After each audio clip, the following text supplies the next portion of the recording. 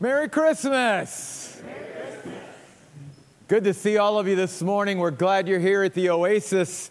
Luke's Gospel, chapter 1, beginning at verse 26 this morning, as we continue our series looking at the Christmas story from Luke's perspective.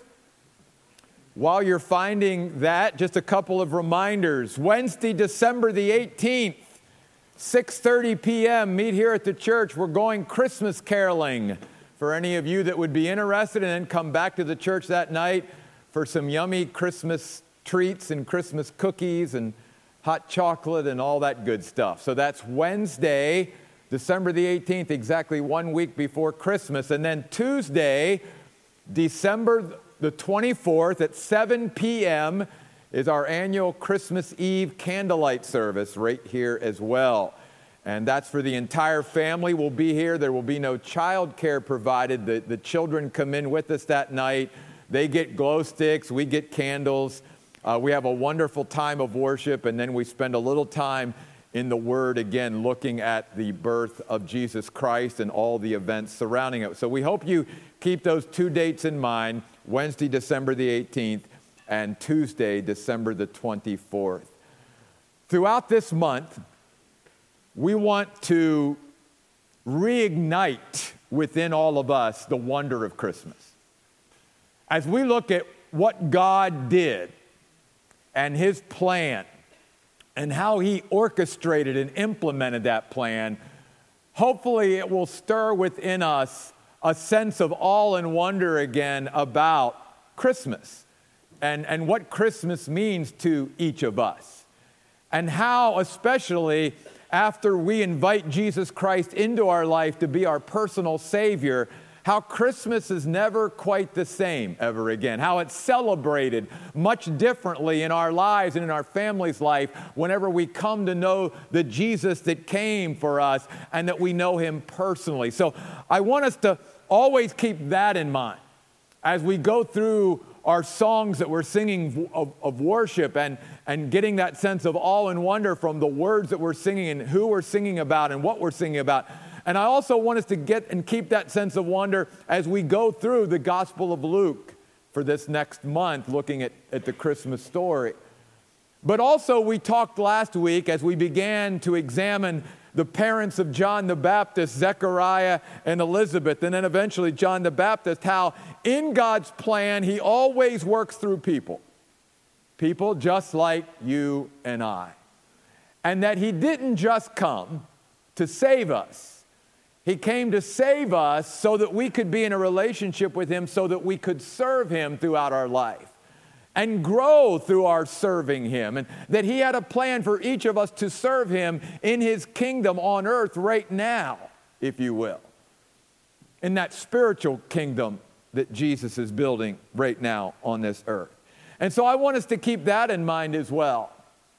As we look at the Christmas season, remembering that the ultimate servant came from heaven and came to earth to serve us. He did not come to be served, but to serve and to give His life a ransom for many, that you and I are called to serve the Lord as well. And what does that look like right now? And what is He asking us to do? And what is He preparing us for? And are we saying yes to what God is moving and doing in our lives? But I also want us to see this, especially as we start this morning. So often as just human beings, when we look back on historical events or on history, we can tend to romanticize it. We even as Christians can do that with the Christmas story. We can make it look all nice and neat and smell really good and look really good, and we forget of what God really was asking of this young couple and where they were going to bring Jesus into the world in, and what little they had of this world's goods to do it. And in fact, let me say this. There will not be probably one of us this year that on Christmas morning will not have 10 times, maybe 100 times more just around the tree than what Jesus had at the first Christmas. So often I think we even get caught up with Christmas is about, we get caught up in the stuff of Christmas. And yet, when you think about the first Christmas, they didn't have any of that stuff. And yet, it was truly celebrated. And there's not a one of us that, again, probably doesn't have 100 times more than what Mary and Joseph had in order to make that first Christmas possible. So I hope also that we'll sort of just maybe re-examine our priorities and our perspective and all of that and really realize, what does it really mean to celebrate Christmas? And to make Christmas really come alive in our hearts this year. Well, let's start this morning with the angel's announcement to Mary about what God's plan was for her. And notice we begin in verse 26 of Luke chapter 1, where Luke writes, in the 6th month of Elizabeth's pregnancy, the angel Gabriel was sent by God to a town of Galilee called Nazareth, to a virgin engaged to a man whose name was Joseph, a descendant of David, and the virgin's name was Mary. A couple things here we learn about the wonder of God and the wonder of Christmas and the plan of God and serving God.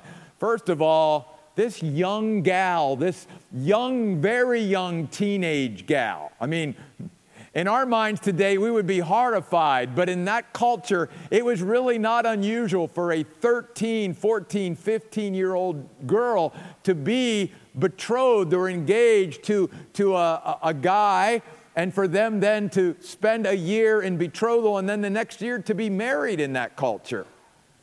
But obviously, regardless of, that's a little bit different than today, still the fact that God is literally choosing a 13, 14, 15-year-old girl to have this privilege and responsibility, it reminds us not only about, again, the wonder of God, but serving God. And I hope especially you young people that are here today.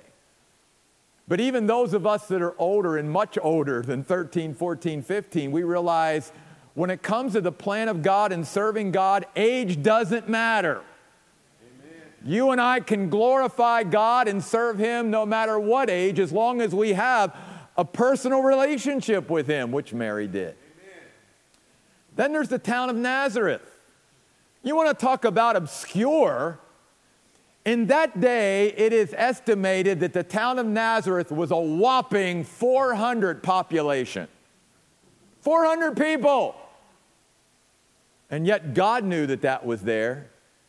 And God knew that that young virgin teenager lived in Nazareth. And He noticed her. In fact, later on, even in her praise of the Lord, over in verse 48 of Luke 1, she says, I'm praising you, one, because you've looked upon the humble state of your servant. You saw me.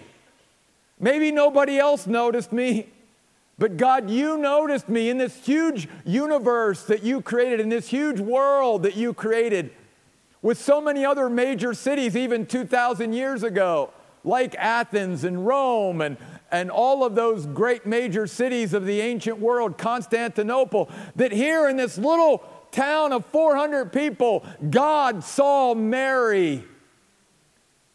That's the wonder of God.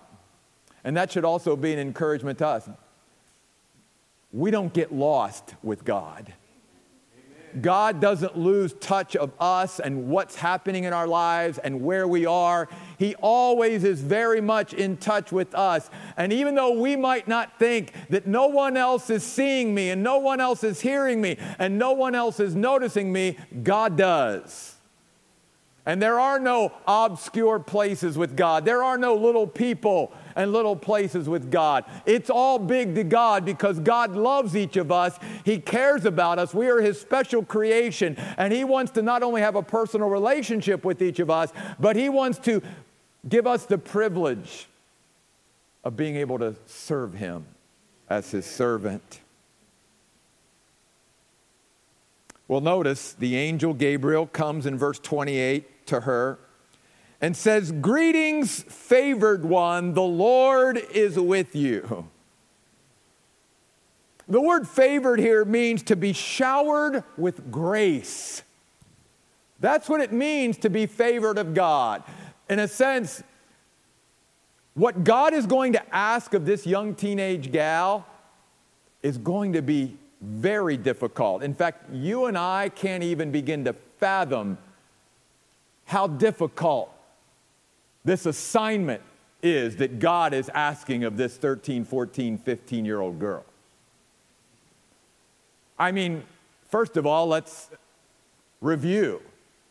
She's a virgin, but she's going to become pregnant supernaturally by the working of God, and yet, really, for the rest of her life, there are going to be the majority of people who think she was unfaithful.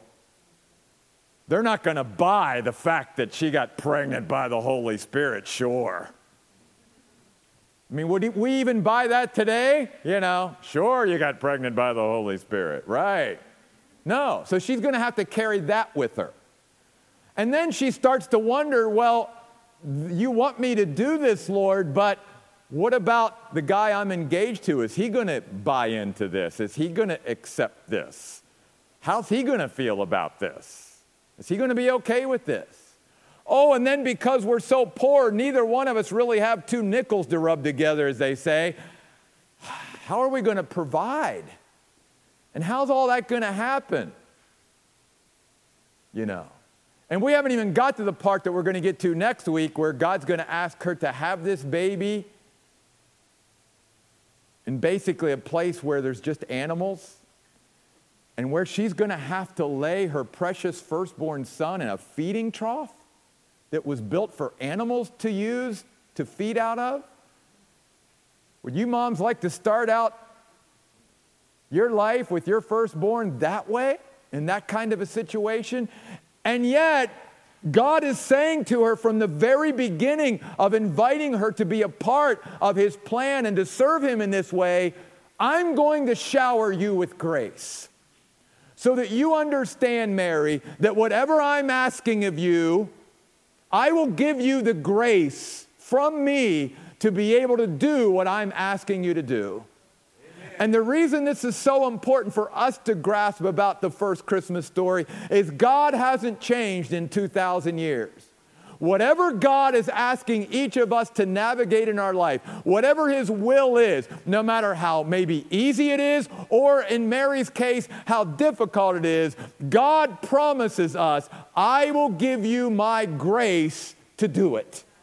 So that you don't have to do it in your own power and strength. You will do it under the supernatural enablement and empowerment of God. And as we've learned throughout our study of God's Word over the years, God's grace is always sufficient. Amen. Always sufficient. Which is why down through the years we've had songs written about God's amazing grace and wonderful grace and, all that about the grace. Because it is. When you and I experience the grace of God, there's nothing like it. But notice the angel goes even further and says, not only are you going to be showered with grace, Mary, to do this assignment, but the Lord will be with you. And that speaks about His transformative presence in our lives. We talked about this Wednesday night, which amazes me how many times what I'm talking about Wednesday night at Bible study then comes back up again on Sunday or vice versa. But God doesn't just want to hang out with us. Just even like today. God doesn't want to just come here and in a sense, fill the auditorium just so we know, oh yeah, God's here. No, when God's presence comes into our life or into our church's life, God wants to settle in such a way that we're changed by His presence, that we're transformed by His presence. It speaks about the after effects of being with God. Amen. So when you and I worship God, when you and I come to the house of God, when we pray, when we read His Word, all of these things, we should leave our time in God's presence different than when we walked in. Because God doesn't just hang with us. God wants to change us and transform us. God wants to strengthen us and comfort us and all of these different things. That's what His presence means. That's why it's so important that we experience the presence of God and pursue the presence of God in our life. Because it's not just to be a feel-good, wrap your arm around. That's great. But God wants more than that. God wants to transform us. And so the angel's saying, Mary, you don't have to worry about this. God's in all the details of this, and he will give you his grace. And as you allow him to come more and more into your life, he will be with you in a way that he will transform even who you are right now. And he will raise the level of you, in a sense, personally, so that you can manage all these difficult things that's going to be handed to you over these next years of your life.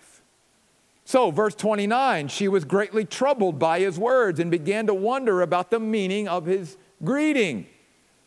So the angel said to her, do not be afraid, Mary.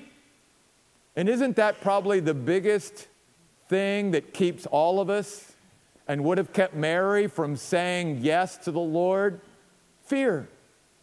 So many Christians today are not serving, are not doing in their life what God really designed them for and what he desires for them and what his plan and will and purpose is because of fear.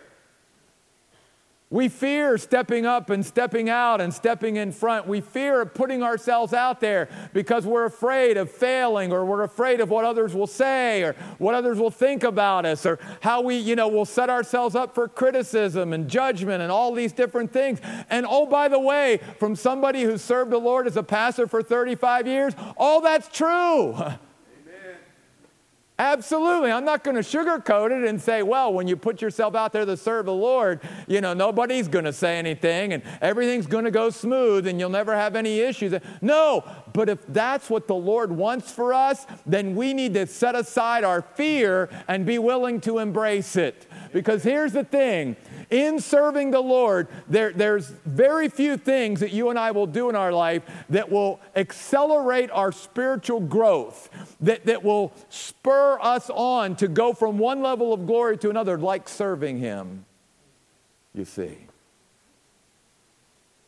And so he says, do not be afraid, Mary, for you have found favor with God.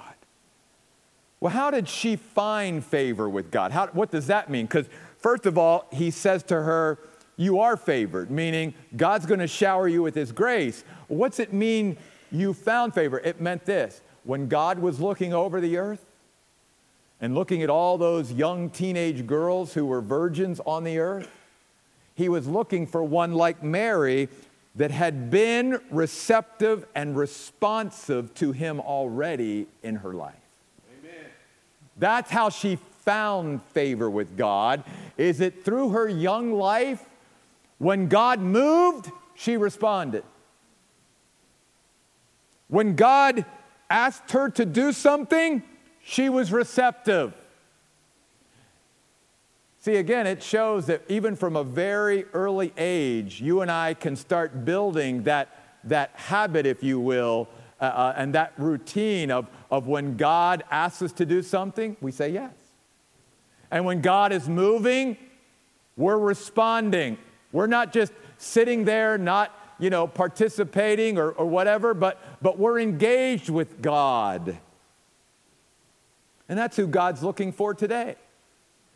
God is not going to look around and look for somebody that has not been receptive or responsive up to this point and then tap them for some privileged responsibility in his kingdom. No, God's going to look for those who are already being responsive and being receptive to his spirit inside of them. And then God will come back and keep raising the level more and more. Now, what God wants to do with those that haven't gotten there is just start being responsive to God. Start being receptive to God, and guess what? You'll start seeing God come back into your life and start allowing you and calling you to do more and more and more. Because that's the way it works. And that's why it's a spiritual thing at first, because only God knows our heart. Only God sees how responsive we've been to him lately. How receptive we've been to his leading and his working and his spirit in our life. Are we always saying no when God comes to us and taps us for something? Or are we saying yes? And see, what this passage is teaching us is even this young teenage girl had already been saying yes to God in her life throughout her childhood and early teenage years. That's who God's looking for today. No different. Again, God hasn't changed in 2,000 years. So he says, listen, verse 31, you will become pregnant and give birth to a son, and you will name him Jesus. Just like with John, the angel was going to come and give her the detail of you don't even have to worry about, you and Joseph don't have to even think about what you're going to name the child. God's going to name this child. His name is Jesus. And even in that name, it means only God can save. Jehovah is salvation. Yahweh saves. In other words, only God can save. You and I can't save anybody or anything, but God can save anything and anyone. Amen. Then he goes on to say, basically in verses 32, 33, oh, by the way, if you haven't already realized this, you're going to be the mother and give birth to the Messiah. He will be great and will be called the Son of the Most High, and the Lord God will give him the throne of his father David, and he will reign over the house of Jacob forever and ever, and his kingdom will never end. Yes, Mary, you, out of everyone on earth, you are the one that will be the mother of the Messiah. Can you imagine what that young girl, what was going through her mind and heart? Well, we sort of get a glimpse. Because unlike all the other things that could have filled her mind, that even young girl knew how babies were made. So notice in verse 34, Mary said to the angel, how will this be since I've not had sexual relations with a man? Now, unlike Zechariah, who questioned the angel Gabriel, because I know some of you are already going there, right? Here's the difference. Zechariah was expressing unbelief and doubt in what God was asking of he and Elizabeth. Mary is not expressing a lack of faith or unbelief here. She doesn't want proof like Zechariah. She simply, as a young teenage girl, wants understanding. That's all she wants. I'm a girl. You need a guy to get pregnant. I have no relationships yet, so how, God? How's that going to happen?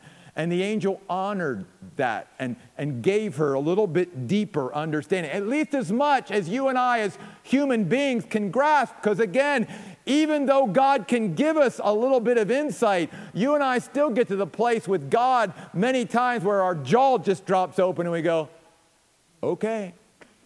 I don't really get it all, but okay, I'm going to trust you. And so the angel says, okay, Mary, here's how you're going to get pregnant and have a child without ever having relationships intimately with another man. The Holy Spirit will come upon you. It means he will be operating inside of you.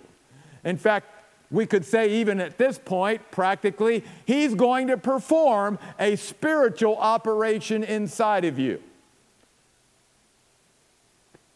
Okay? And then the power of the Most High will overshadow you, literally envelop or enrobe you. In other words, Gabriel's saying to Mary, and God's going to wrap you up in a power blanket. You're going to be wrapped up in his power.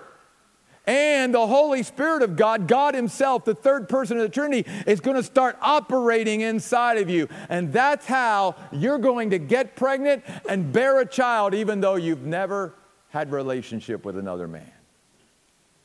Can I tell you again? God may not be asking any of us to have children supernaturally. But again, God hasn't changed in 2,000 years, which is why you and I should say yes and step up when God asks us to serve him. Because God promises the same thing to you and I today as New Testament believers. Whenever we are willing to follow God's will, guess what? God does the same two things with us. First of all, the Holy Spirit that lives within us is always operating and working, and there, the presence of God is always there for us, inside of us. And His power, His supernatural power that brought Jesus into the world through a virgin and that raised Jesus from the dead is always available to us. So the same things that were available to Mary to carry out this very difficult plan in God's will is the same things that are available to us today. The presence of the Holy Spirit and the power of God. Amen. Therefore, the child to be born will be holy. He will be called the Son of God. And look, your relative Elizabeth has also become pregnant with the son in her old age, although she was called barren, and she is now in her 6th month. For nothing will be impossible with God. If you remember no other verse or no other phrase from the Word of God today, I hope that you will either carry that verse, memorize that verse, meditate on that verse, maybe do all the above in these days and weeks and months ahead of your life.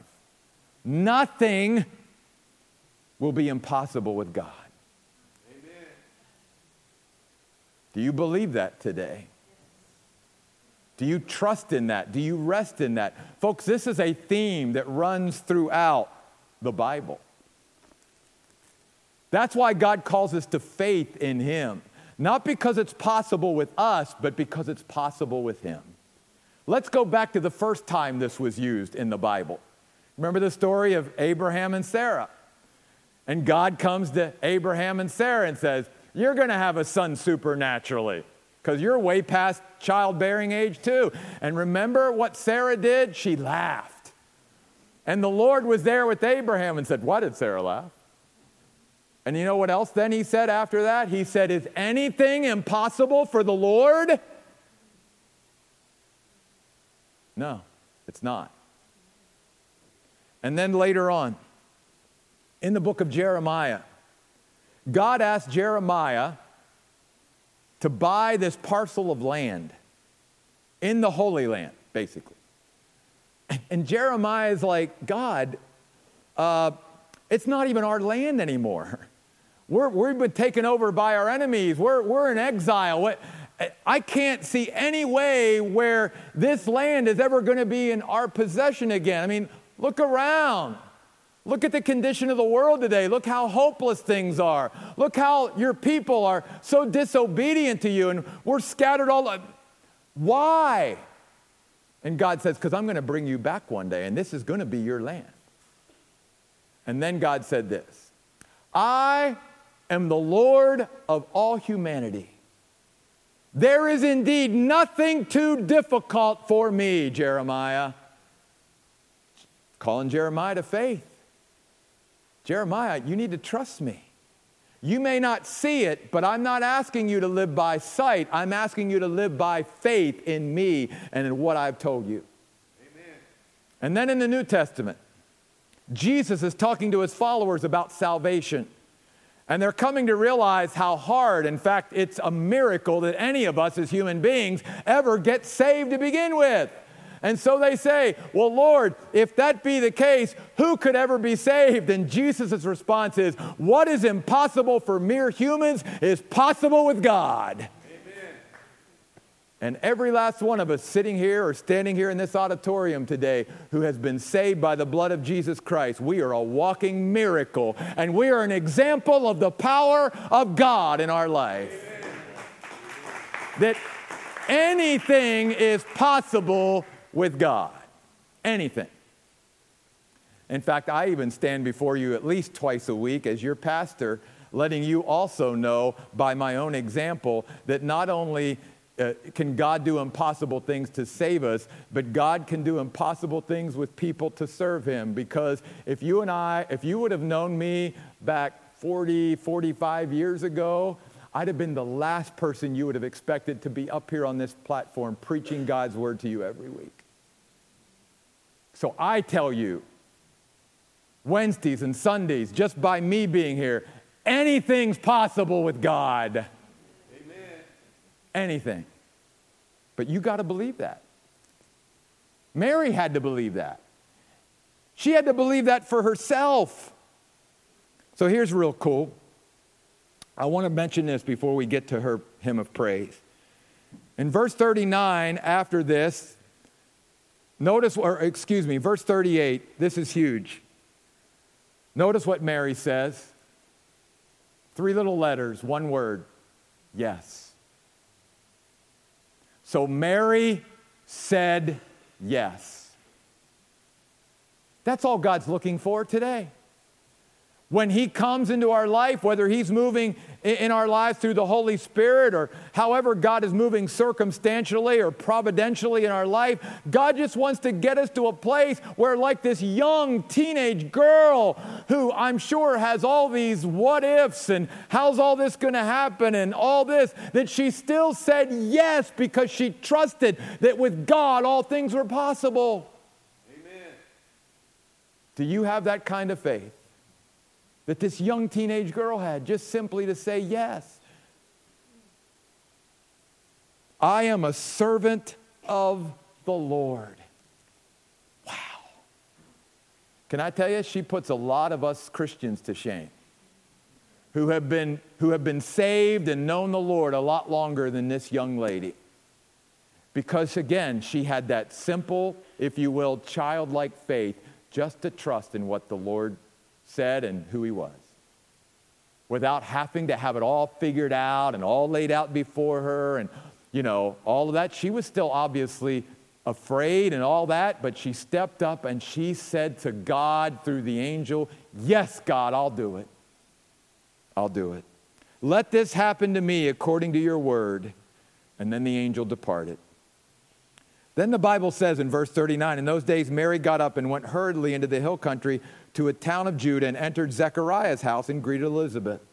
And we're not going to take a lot of time to go through the interaction that Mary had with Elizabeth, but I do want to say this because I think it's very practical for us. There are times where when God, is working, or whether maybe life is crazy or whatever, and this is why God obviously wants us to first come to him, but why God understands that we also need other human beings in our life too. Because I believe that one of the main reasons why Mary went to be with Elizabeth was because she wanted to find some comfort and strength and encouragement in the fellowship of someone else. And you and I need that every once in a while. We just need to sit across or spend time with another human being, because God is going to use them to bring encouragement, strength, and comfort to our lives, because we're going through a pretty big experience right now. And we don't want to feel like we're all alone going through this. And we know that the Lord is with us. It doesn't discount that, but God understands we need those flesh and blood people around us too. And so Mary spent some time with Elizabeth. The Bible tells us that through the Spirit of God, that the baby John recognized that this was the mother of the Messiah, and it reminds us that the Spirit of God recognizes the Spirit of God, even though there might not have been any formal introductions or anything. You and I know what that's like. You and I have been in public where we've never been introduced to another Christian, another believer, and yet there's like something there. And maybe even as you begin to greet each other, it's like, I bet they're a Christian. I bet they know the Lord. You can just sort of, the Spirit just sort of lets you in on that. That's what was happening here. But I love what Elizabeth says in verse 45. She says, blessed is she who believed that what was spoken to her by the Lord would be fulfilled. That word belief means to respond in faith. She says, God blesses those who respond to him in faith. And by the way, the word blessed here means he'll make sure that she has everything she needs to carry out what God's asking her to do. He'll provide. That's part of his blessing. Is that if you and I are willing to say yes to God and whatever God is asking us to do, God will bless us in the sense he will provide our need for whatever he's asking us to do. Amen. So guess what? The Bible records that Mary is just overwhelmed with awe and wonder of who her God is. and what God's inviting her to be a part of. And you would think at this moment, a 13, 14, 15-year-old young lady who's just been confronted with this unbelievable news, that all that could come out of her mouth is talking about herself, right? No. As she begins to worship and praise the Lord, verse 46 through 55 is all about God. It's all about God, which to me gives me a hint of another reason why God tapped her. Because he knew that this even very young gal was not going to make this and what he's asking her to do to promote herself, to put the spotlight on herself. But again, like we talked about with John the Baptist last week, when the spotlight was on her, she was going to direct it and reflect it to God. Amen. And so notice her words. Mary said, first of all, my soul exalts the Lord, and my spirit has begun to rejoice in God, my Savior. Couple things. Notice the word soul and spirit. You know where worship starts with God? It doesn't start on the outside in, it starts on the inside out. Mary, even as a young lady, realized the importance of feeding her soul and her spirit so that her life and her service and her worship all was out of the overflow of getting filled up on the inside first. Often, we make the mistake of focusing on the externals rather than on the internal. Mary, no. God, I want you to fill me up, because so many of us starve our soul. We starve our spirit. We make sure that we have everything physically and materially and all of that, but we don't take time to fill up our spirit and our soul every day. And no wonder then we can't really get anything out for worship or for service or whatever, because we're starving ourselves internally. Mary said it starts on the inside and works its way out. And then notice she acknowledges that God is a God who saves. Mary needed saved just like the rest of us did. And so she acknowledges God as her Savior. Notice in verse 48, I referenced this earlier, that not only is he a God who saves, he's a God who sees, because he's looked upon the humble state of his servant. It doesn't matter how much you and I have or how little we have. God sees our heart.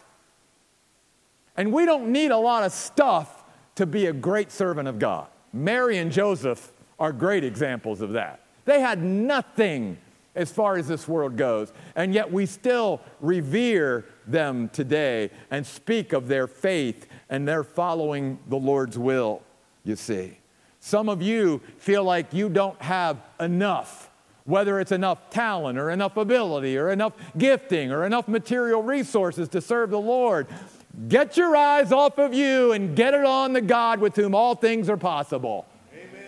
God doesn't need all of us. God just wants us to make ourselves available to him, and he'll take care of the rest. From now on, all generations will call me blessed, because he who is mighty has done great things for me, and holy is his name. We'll come back to that in just a moment. From generation to generation, he is merciful to those who fear him. Notice not only God saves and God sees, but God is strong. He has demonstrated power with his arm. He's scattered those whose pride wells up from the sheer arrogance of their hearts. Then verse 52, God is sovereign. He's brought down the mighty from the thrones and lifted up those of lowly position. Verse 53, God satisfies. He fills the hungry with good things and has sent the rich away empty. And then finally, verse 54, God supports. He helps his servant Israel, remembering his mercy as he promised to our ancestors, to Abraham and to his descendants forever. Her worship and praise is all about God and who he is and what he's done. By the way, I didn't even realize this till the very last time that I've studied this for this particular series of messages, that this psalm of praise and worship is saturated with scripture from the Old Testament. Mary is using seven different parts of the Psalms in this, which also teaches us that Mary, as young as she was a student of the Old Testament scriptures. And that all she needed to do was be faithful to read and study God's word that she had at that point. And then when God was working in her and all of that, the Spirit could take that understanding and that knowledge and literally put it together into a worship song and praise song to the Lord. Amen. God wants to do the same thing today. You see. But I want you to go back to verse 49. This is such a key point. He who is mighty has done great things. Notice these next two words in the Net translation. For me. Why is that important? Because today even, and I'm sure it's been this way for 2,000 years since Mary, there's so many times where even as God followers and as God's people, we believe God can do great things for everybody else. Or in everybody else, or through everybody else, but we really don't take it to ourselves that He can do that in me, and that He can do that through me, and that He can do that for me. We believe it for everybody else, but we never accept it or receive it for us. And the key here in this passage today is that this young lady not only trusted God enough, even though she had no clue what was really coming, to say yes to God's will and plan for her life, but she was willing to acknowledge God can do this through me as much as He can anybody. And so I'm going to accept that. I'm going to have the faith that God loves me just as much as He does anybody. That God cares about me as much as He does anybody. That God wants me to serve Him as much as He does anybody. That God wants to work in and through me as much as anybody. That God wants to bring glory to Himself in me as much as anybody. So she says, yes, He who is mighty, has done great things for me. Amen. We've got to get to that point. That as a church, we believe God wants to do great things through the Oasis just like He would any church. That God wants to do great things because He was mighty. He's done great things for me, through me, in me. That we've got to trust that and believe that. And going back to what Mary said in verse 38, just say, yes, Lord. Yes, Lord. The wonder of Christmas. That this young lady, probably no more than 15 years of age, said yes to what the angel told her God wanted to do. And let me say this. Let's be reminded of something. Mary had no clue. I mean, she might have got a little extra understanding from the angel as much as she could understand and wrap her head around as far as how she was going to become pregnant without a man. But she had no clue what laid ahead of her. How hard and how difficult it was going to be. She didn't know that, she was going to have her baby in some animal stable or cave down there in Nazareth and going to have to lay the Messiah in a feeding trough. She didn't know that yet. She didn't know all the heartache of having to run from Herod because he was going to start killing babies 2 years and under, and that her baby, her precious firstborn, was going to be the target of an assassination attempt, in a sense, by a rival political, figure in the ancient world. She didn't know that yet. That they were going to be on the run for most of his early life, living in Egypt and not even back in their hometown. She didn't know what it meant that all these people would start gossiping about her and whispering behind her back, many of them for the rest of her life, because she was willing to take on this role. She didn't comprehend all that at this point. And she certainly had no clue at this point that some 30 years later, she was going to watch her precious firstborn son murdered in front of her on a cross. She had no idea that that was coming. And yet she said yes. In just a moment, we're going to end with a song of wonder. A song entitled, Mary, Did You Know? Many of you have heard it around Christmas especially. What we learn from that song is not only does that song should fill us with the wonder of what God has done, but the fact that Mary didn't know. She did not know all that was ahead of her, but she still said yes. And guess what? Why that's important is that's exactly how God operates in our life today. Again, no different 2,000 years later. When Jeff Royce and his family moved out to Arizona, God didn't tell me on the way over here, oh, by the way, 5 years after you're there, you're going to start a church. Or I'd have said, no, I'm not moving. I'm staying over here on the East Coast. Thank you very much. And then once, I said yes to starting this church almost 10 years ago. If I'd have known what these 10 years have been like, I'd have probably said, nope, not doing it. Because God doesn't work that way. All God says is just trust me one step at a time. Because my grace, I'll shower you with my grace, and I will be with you so that whatever you have to deal with, you can do it through me. But I'm not going to tell you the whole plan up front. And we as Christians, especially because many of us are control freaks, that's why we don't ever surrender to God's will, because we want to see God lay out the whole thing for us before we take that first step of faith. And God never works that way. Remember, the Jordan River did not part until the priests put their feet into the river first. God has to see that we are willing to trust Him and in what His plan is for us. And then He will start to unfold and strengthen us for the journey. So here's what I'm asking all of us. As we sing this final song this morning, this song that reminds us of the wonder of God and the wonder of the Christmas story, that we would also be reminded that even though Mary did not know, she didn't have a clue of all that laid ahead of her, she said yes. And God is just simply looking for hearts today, here, right now, in this auditorium, who will say yes. It might be the beginning of a new thing with God. It may be you are in the middle and just need to keep going. It might be at the end and you're about ready to throw in the towel, and God said, just keep going just a little bit further.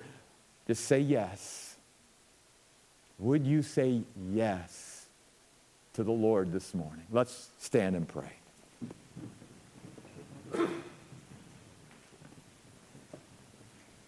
God, we thank you that you come to us, whether we're a young virgin in a little town named Nazareth,